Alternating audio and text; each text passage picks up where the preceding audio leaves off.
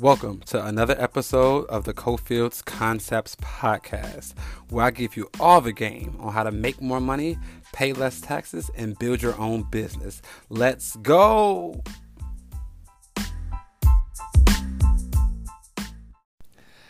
Hey guys, welcome to episode 10 of the Cofields Concepts Podcast. And during today's episode, we're going to be discussing the greatest financial myths in the Black community. Today is February 28th. It's the last day of Black History Month. So I want to get this podcast out today and really hit on this topic because I am so excited to discuss today's episode because this is a topic that I feel so strongly about. And the reason is because I grew up, as most of you may know, I grew up on the south side of Chicago in a very Black, very impoverished area on the south side, and this is a topic that I can more than relate to.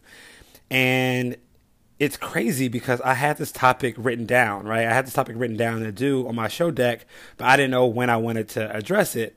But then one of my favorite podcast shows, Earn Your Leisure, and guys, if you haven't heard of or checked out Earn Your Leisure podcast, please go check them out. Two amazing African-American males. They're doing amazing things. But the point is, they went on the Breakfast Club and discussed this very topic. And literally, I got 15 DMs of the snippet saying bro, you have to address this topic. We need to hear this from you. So I decided to push it up and discuss it on today's episode. And it's the last day of Black History Month again, so it seems fitting. But before we get into the discussion for today, I love to give you all a quick update on what's going on with me. So, update number one is that I will be releasing an ebook next month. Super excited about this. The ebook is going to be called Tax-Free Living Ebook, and it's going to be 200 plus tax deductions that can save you over $20,000. Now, it should be going out mid to late March. If you're part of my newsletter or you get on my email list, you'll be first to know, and you'll get first on discounted prices. So if you're not on my email list, click the link in the show notes to get on my email list so you can get that. But I'm super excited about this ebook coming out next month. I think it's going to help a lot of people. Update number two is that I was my financial education website, Cofields Concepts, was recognized by Money Under 30. And if you haven't heard of Money Under 30, it's a huge financial education website with over 1 million monthly visitors. It's ridiculous, but they rated Cofields Concepts as far as a financial education platform, and they gave us a 9.7 out of 10, guys. A 9.7 out of 10 for one of the best financial education resources for money advice, tax advice, business advice. So I was so thrilled about that. So that's update number two. So if you want to go check that out, I'll also link to that article in the show notes. And update number three is, thanks to you all, I recently checked my 5-star reviews on Apple Podcasts. We have over 40 5-star reviews, which I think is just crazy. So I decided to create a goal of trying to get over 100 5-star reviews by April 15th, which is the end of tax season. So if you think this podcast has given you any joy, has given you any education, has given you any value, please pause it right now. Go to Apple Podcasts and give it a 5-star review. And guys, if we can get over 100 5-star ratings or 5-star reviews, I will really debate on, or I'll really try to do 3 podcast episodes a month. Okay. I keep getting DMs about people wanting more episodes per month. I really want to get to a weekly cycle, but I don't want to overpromise and underdeliver. So, but if you all are able to pause the video, go to Apple Podcasts and get us to 100 5-star ratings before April 15th, I will push to 3 podcast episodes a month. I said it here. You heard it here first. So please go do that if you haven't already done so. But without further ado, let's get right into today's episode. So, what are the greatest financial myths in the Black community. And I'm gonna give you guys a heads up. This is gonna be a longer episode because I'm so passionate about this topic. I have so much to say. So bear with me. This is gonna be a longer episode, and you might like it. So if you like longer episodes, let me know. But this is definitely gonna be a longer episode. So before we get into what I think are the greatest myths, I want to just give an overview of this of this topic and like why I think there are a lot of financial myths in the Black community. So again, I grew up in the South Side of Chicago, 9 of us in one home, like didn't have that much money. And I think a lot in the Black community, at least, we have, and we're so used to having a poverty mindset that it almost becomes normal. Like one of the things I realized growing up as a Black kid in poverty in Chicago is that being poor or being low income was kind of expected, right? It was kind of like okay among your peers because everybody around you was impoverished, and that really sucked, and it really takes a toll because you get to this place of complacency and thinking that poverty is okay when everybody around you is impoverished. So that was a huge thing for me. And one of my favorite motivational speakers, Jim Rohn, has this quote that I think is really profound, and it says, "Poor thinking habits keep most people poor." So a lot of people in the Black community are stuck in poverty because their mindset is set that poverty is okay. So I really think that one of the things we need to do is kind of get away from thinking that being impoverished is okay and get out of these poor thinking habits. So I really want to set the tone with just saying that before we get into the myths, because until you move from a poverty mindset to an abundance mindset, you can't even comprehend some of the things that we're going to discuss today. So that's number one. And I think that we all have to play a part in ending generational poverty and building and making generational wealth more common in the Black community. And for me, like, ending generational poverty from my family starts with me. Like, I've put that on my back. I put that on my shoulders, and I've taken on that responsibility. Like, nobody in my family after me or currently will be impoverished or not have access to generational wealth or generational knowledge. And I put that on my back, and it starts with me. And I think it starts with all of us. So we all need to play our part in making generational wealth among the Black community possible. So let's make that up. Let's make that a mantra, and let's do that. So now that I kind of set the tone, I want to move into, I have 5 myths. Yeah, I have 5 myths. So let's go right into myth number 1. And myth number 1, financial myth number 1 in the Black community that I see often is this myth that money is the root of all evil. Okay, I know that a lot of you all heard this as kids, like, money is evil, don't chase money. Like, if somebody got money, they probably stole it, right? Like, and it's this mindset that money is the root of all evil. It really stops us early on as children to not want to seek money or not think that we can seek money because we're taught that money is the root of all evil. And I want to debunk this myth by just letting you all know what money actually is. And money is nothing more than a tool that gives you options. Okay, money is, again, nothing more than a tool that gives you options. And one of my favorite motivational speakers outside of Jim Rohn is Tony Robbins. And Tony Robbins had this amazing quote that just said, "Money only makes you more of what you already are." So if you're already an evil person, if you're already a mean person and you have more money, money will just amplify the mean person that you are.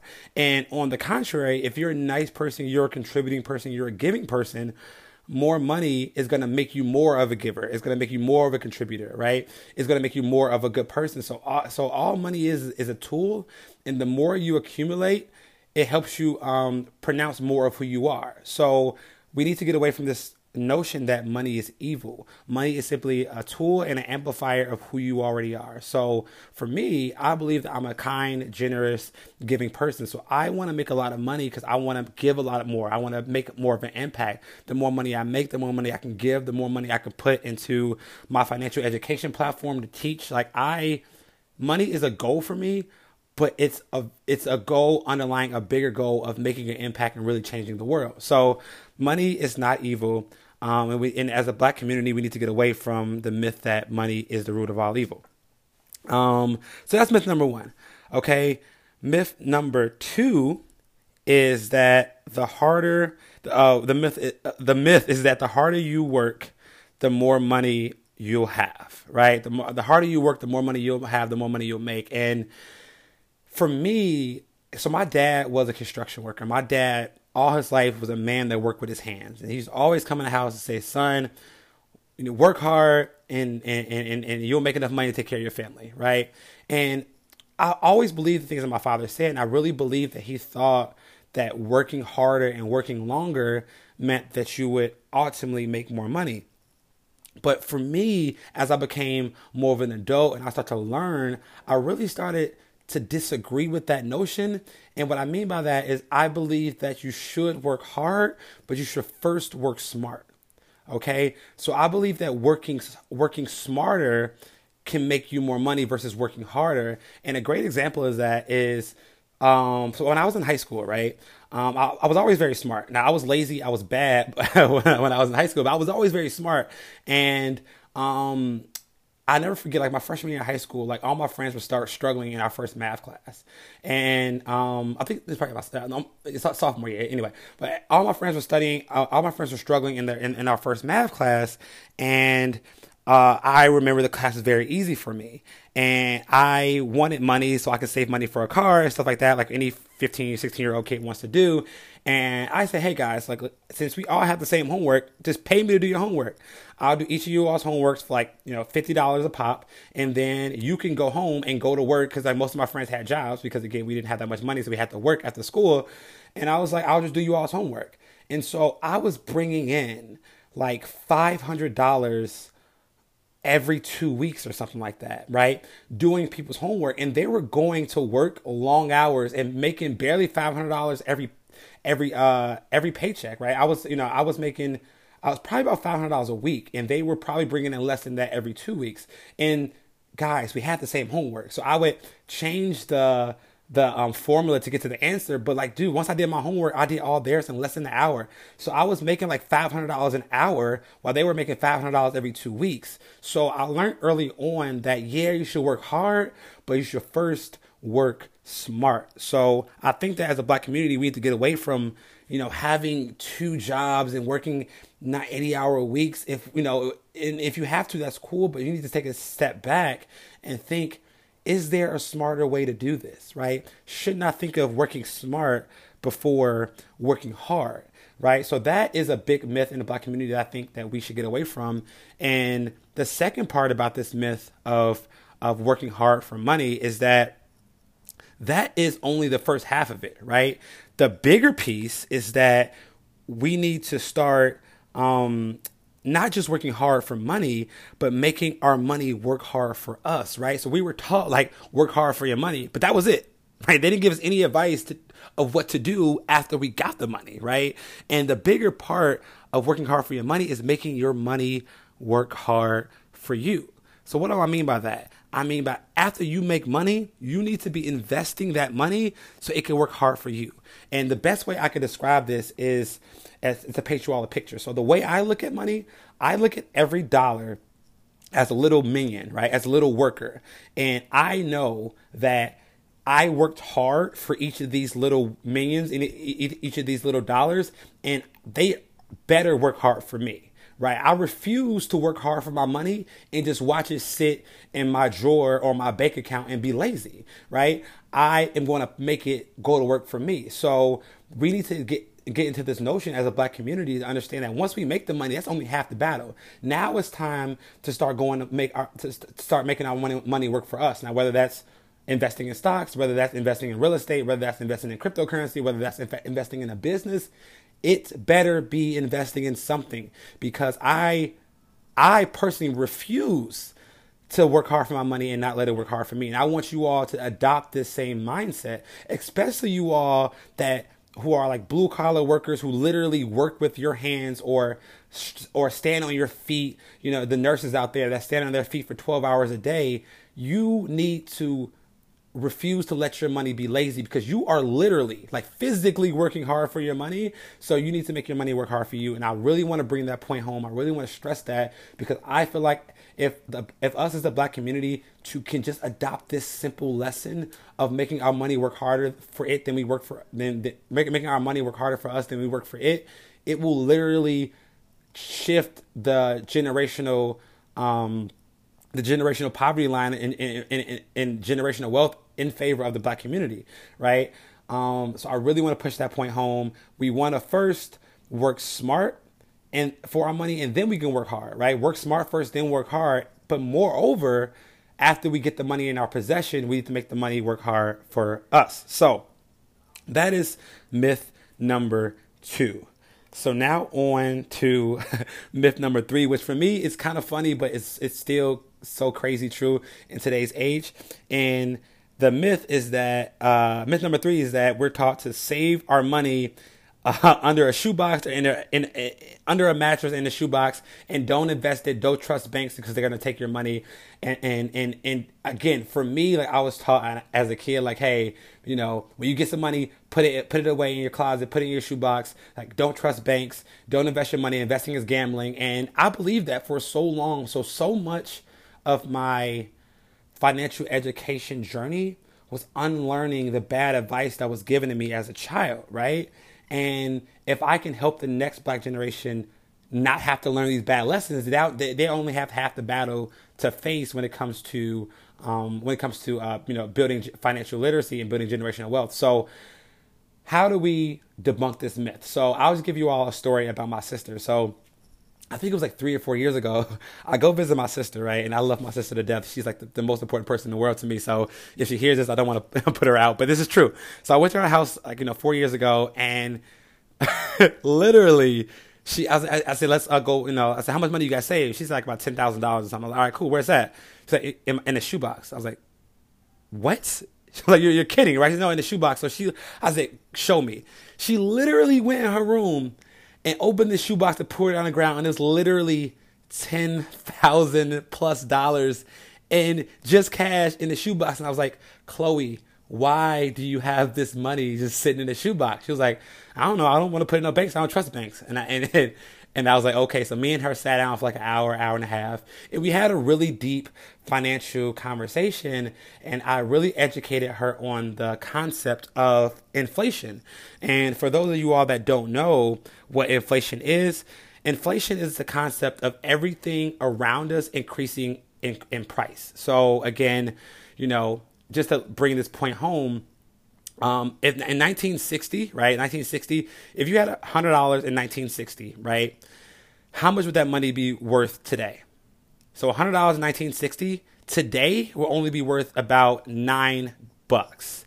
And what that means is that the cost of everything around us has increased so much that about 92% of the purchasing power over the last 50 years has been eroded. Right. So we can kind of see this in grocery stores. Like back in the day, milk used to be like 50 cents. Now milk is like $3.50, right? Gas, right? Gas used to be, I remember when I was a shorty, like gas was like $1 a gallon. Now I live in LA and it's $4 a gallon. So the price of everything around us goes up. And if we don't invest our money, the power of our money goes down. So literally the average inflation rate is 3% a year. So the easy way to understand this is that every year, your money loses about 3% of its value. So I was telling my sister, like, how long have you had this money in your closet? She was like, about a year. And I was like, okay, so do you understand that every year, since, again, this is $10,000, you're going to lose about $300 a year by having this money sitting in your closet. So like I know you might not see it, but you're literally losing. And let me just make sure I do my math right. 10,000 times 0.03. I'm sorry, 10,000 times 0.03. It's 300, yeah. So like you're literally losing $300 a year by having this money in your closet. And she has this huge epiphany, and we literally took all this money, put it in the bank, and then put some of it in her emergency fund. Then we would put the rest in a Roth IRA, and now she's been investing, and now she has well over 5 figures in investments because I taught her the myth. I debunked the myth of that, like, don't trust banks, don't invest your money. And now she's literally making money in her sleep because her money is now invested. So again, guys, we need to get away from this notion of putting our money in a shoebox under our mattress, or even the thought of leaving it in a savings account, right? Because let me tell you a little secret, guys. You can't save yourself to wealth, right? You can't save yourself to wealth. And I want to give you all examples to bring this point home, right? So let's indulge with me in a little math formula right quick. So if let's say you save $300 a month, right? And I think we went over this example in the previous episode, but I think it's great to go over it again.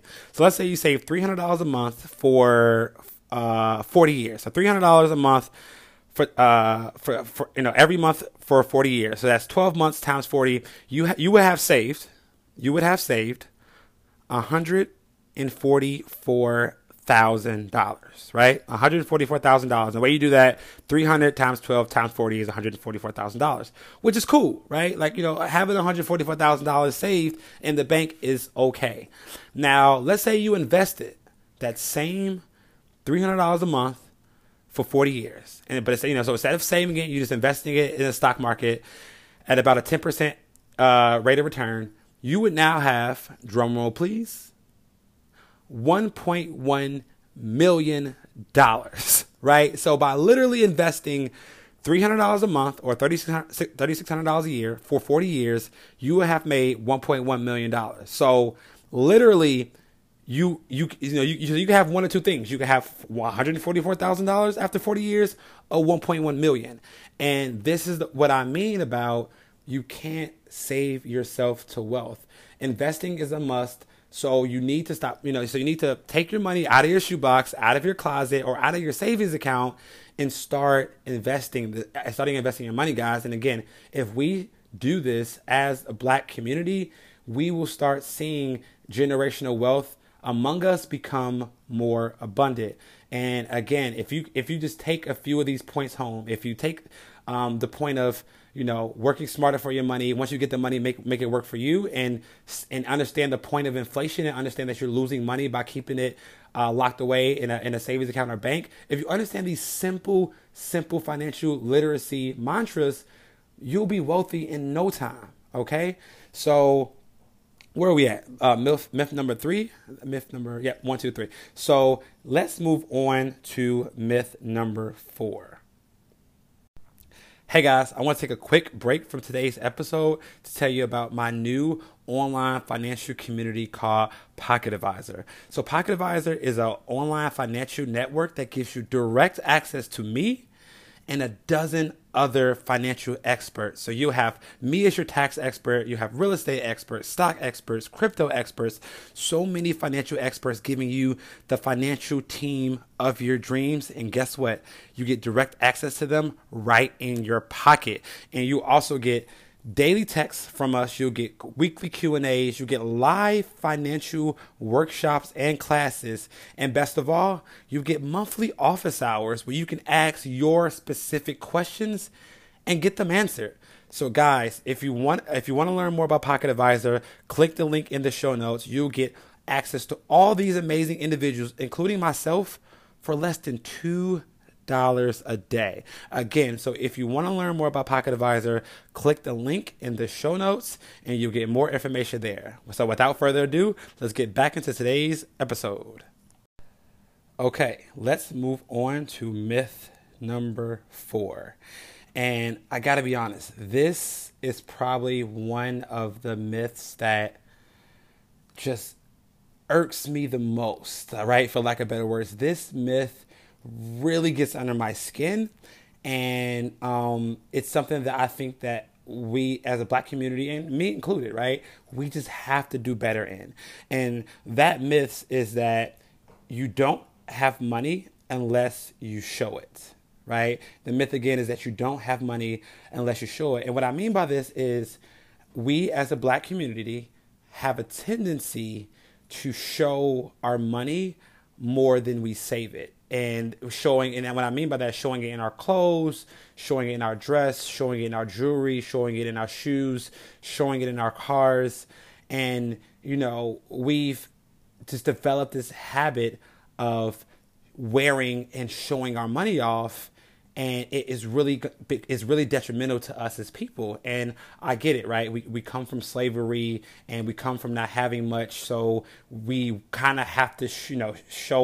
Some of us feel like we have to show our money to circumvent the years of oppression. I get the whole mental psychology behind why we as Black people tend to show our money off so much, but guys, like, we can't keep using that as an excuse. We have to get better at understanding that real money, people with real wealth, they don't do that. They don't have to show their money, because that is not a way of keeping it, right? If you spend all your money, if you spend your money showing it, you don't have much to keep. And, guys, you've heard me say this mantra time and time again. It's not about how much money you make. It's about how much money you keep. And I did some research when I was planning for this podcast episode, and I found that the Black purchasing power, meaning the purchasing power among Black people in the United States in 2019 was $1.4 trillion. I'm going to say that again. The Black buying power in 2019 in the United States was $1.4 trillion.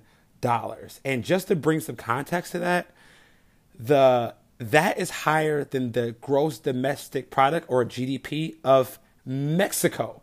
So literally, the purchasing power among the Black community in the United States is higher than the GDP of Mexico, which basically means that the Black purchasing power is real, right? And it's continuing to grow every single year. So we as Black people really have a lot of control over the economy. So where we put our money has a huge effect on the outcome of the United States and other countries. So this is why, and I love that 2021 and 2020, the mantra is, let's buy Black, right? So I've been making more of a incentive to make sure my money is going to other Black businesses. But what we also have to do is make sure that we're not just purchasing things to wear and to show off. Because I read a quote the other day, and I hope I don't butcher it.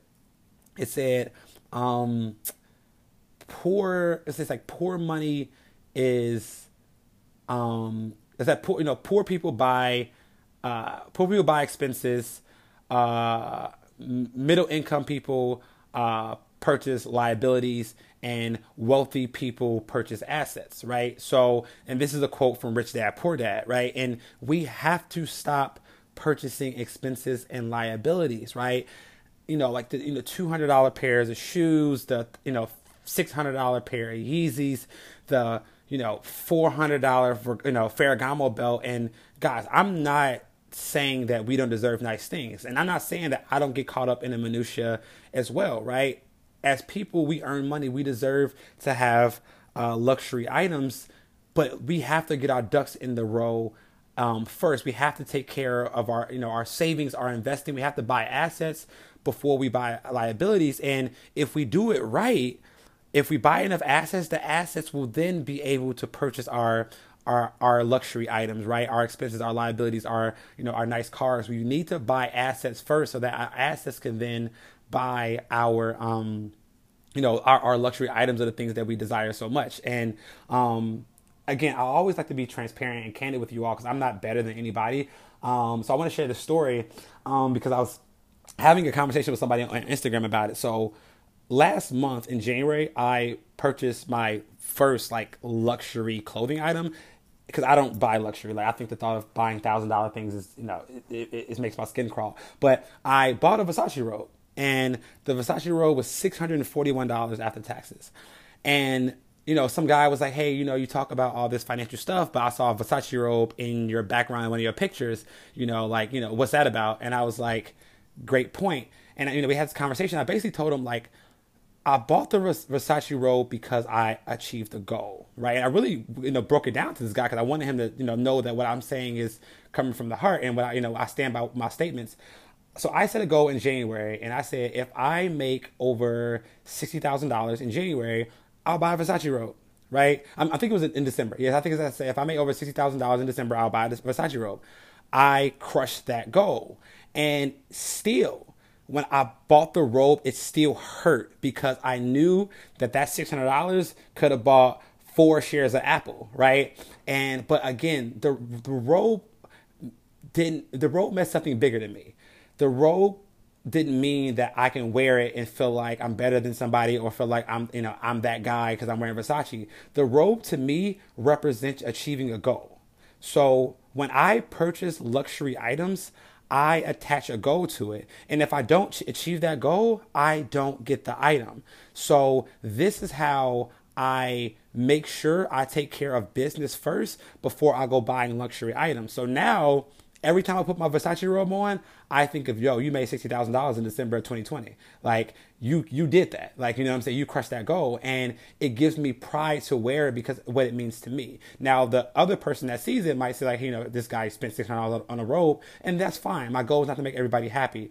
But I wanted to be candid with you all and let you know this is how I go about purchasing luxury items. And I feel like if more people, took care of business first and purchase luxury goods later, especially in the Black community, we'd be so much further. So that's myth number one. I really want to spend a little bit more time on that because one, I didn't want you all to think that I was coming from a place of like I'm better than you all or anything like that because I don't like buying luxury items, right? We deserve luxury things, but we need to take care of business first and then buy those luxury goods second. So that is myth number 4. So let's move on to myth number 5, which is probably my favorite of the 5 myths because, I feel like this is something I'm really passionate about as well as everything else. But this is something I learned recently and has transformed my life in the past 4 years. So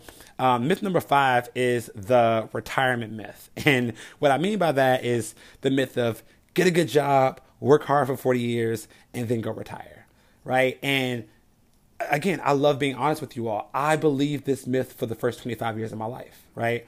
For those of you that don't know, like my parents died at 16 years old. I'm 14 and 16, so I had no parents at 16. So I played life really safe after that because I did not have a fallback plan.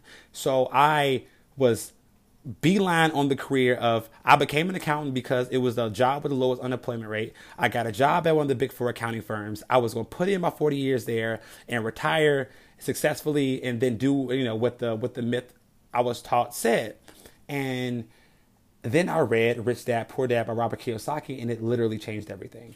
And guys, only thing and I'm not saying that getting a good job is not a good thing. And those of you all that are working and that are, 15 years into your 40-year retirement plan, I'm not saying that the last 15 years of your life has been lived wrong.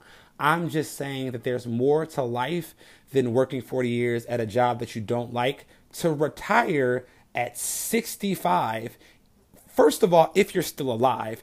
And second of all, what the hell are you going to do at 65 years old? Like, how much fun are you really going to have at 65 sitting on a beach somewhere? You're old, right? And I don't believe that we should give up the best years of our lives for this day that may or may not come, that then we can then rest, right? And I had a conversation with a friend. So every year I go back to my old neighborhood in Chicago. We have a barbecue, right? And one of the guys that was there, a childhood friend, he got a great job, working at the airline. He was like, man, like all I got to do is work here 30 more years and I'm straight. I was like, what'd you say? He said, yeah, man, all I got to do is do a quick 30 years here and I'm straight. And my response was that, like, bro, there's no such thing as a quick 30. Like 30 years is 30 years. Like there is no such thing as a quick 30, bro. That's your life. And, we got into, a deep conversation about it. And I'm just like, look, man, I'm not saying that, what you're saying is wrong. I'm just saying that you shouldn't give up the best 30 years of your life to live, 10, 15 years more. Like the average age of people is like 75, 80 years old. So you give up 30, 40 years to live a good 10 or 15. And he kind of understood, and I say all this to say that it's bigger things to do in life than that. Like I believe that we should live the best years of our life while we're young. We should take risks. We should build businesses. We should follow our dreams. We should start that business of our dreams. We should build that product. We should build that service. and then live the best years of our life right now. So for me, the first 25 years, I was believing that. And then I read the book, Rich Dad, Poor Dad, and I quit my job. And, fast forward 4.5 years later, here we are. And I'm living the best years of my life right now. I'm living my best life right now. And I want to encourage you all to do the same, right? You can do both. You can make great money. You can invest your money. You can, you can buy assets, you can buy nice things, you can take vacations, you can do all that right now. Guys, I'm 29 years old. I travel 3 months out the year. I make over 6 figures, trying to go into 7 figures this year. And I'm not saying that to brag. I'm letting you know that it's possible. If a kid from the south side of Chicago who lost both parents at 16 years old can live his best life at 29 years old, you can too. And I'm sorry to go on a soliloquy there, but I'm sure you can see the passion I have in this statement, because I want everybody to feel the feeling that I have right now, to live the best life that we can right now. And again, if I can do it, you can do it too. So that is the episode for today. And those are the 5 myths. So let's go review the quick 5 right now. So myth number 1 is that money is the root of all evil. Myth number 2 is that the harder you work for money, the more you have. Myth number 3 is that save your money, don't invest it, because investing is gambling. Myth number 4 is you don't have money unless you show it. If myth number 5 is the retirement myth of get a good job, work for 40 years, and then go retire. So I hope that you all enjoyed today's episode. I think it's a little bit longer episode. I think we're approaching 30, 40 minutes. I'm trying to keep them around 30 to 45 because I want to give you all more content. If you like these longer episodes, shoot me a DM on Instagram. Let me know that we like more episodes. And guys, please, if you can, go to Apple Podcasts, leave a 5-star rating. And if we get over 100 5-star ratings by April 15th, we'll move on to 3 episodes a month. And the thought of 3 episodes a month scares the hell out of me. But if you all commit, I will commit too, because this is for you. Like, this is a free podcast. I come on here to give you all education, again, because you will deserve it. I love the fact that you all even listen to me talk this long, and I'm hoping to give you all more value in the future. So that's today's episode. Hope you enjoyed it. Go check out the show notes for the links, and I'll see you all next time.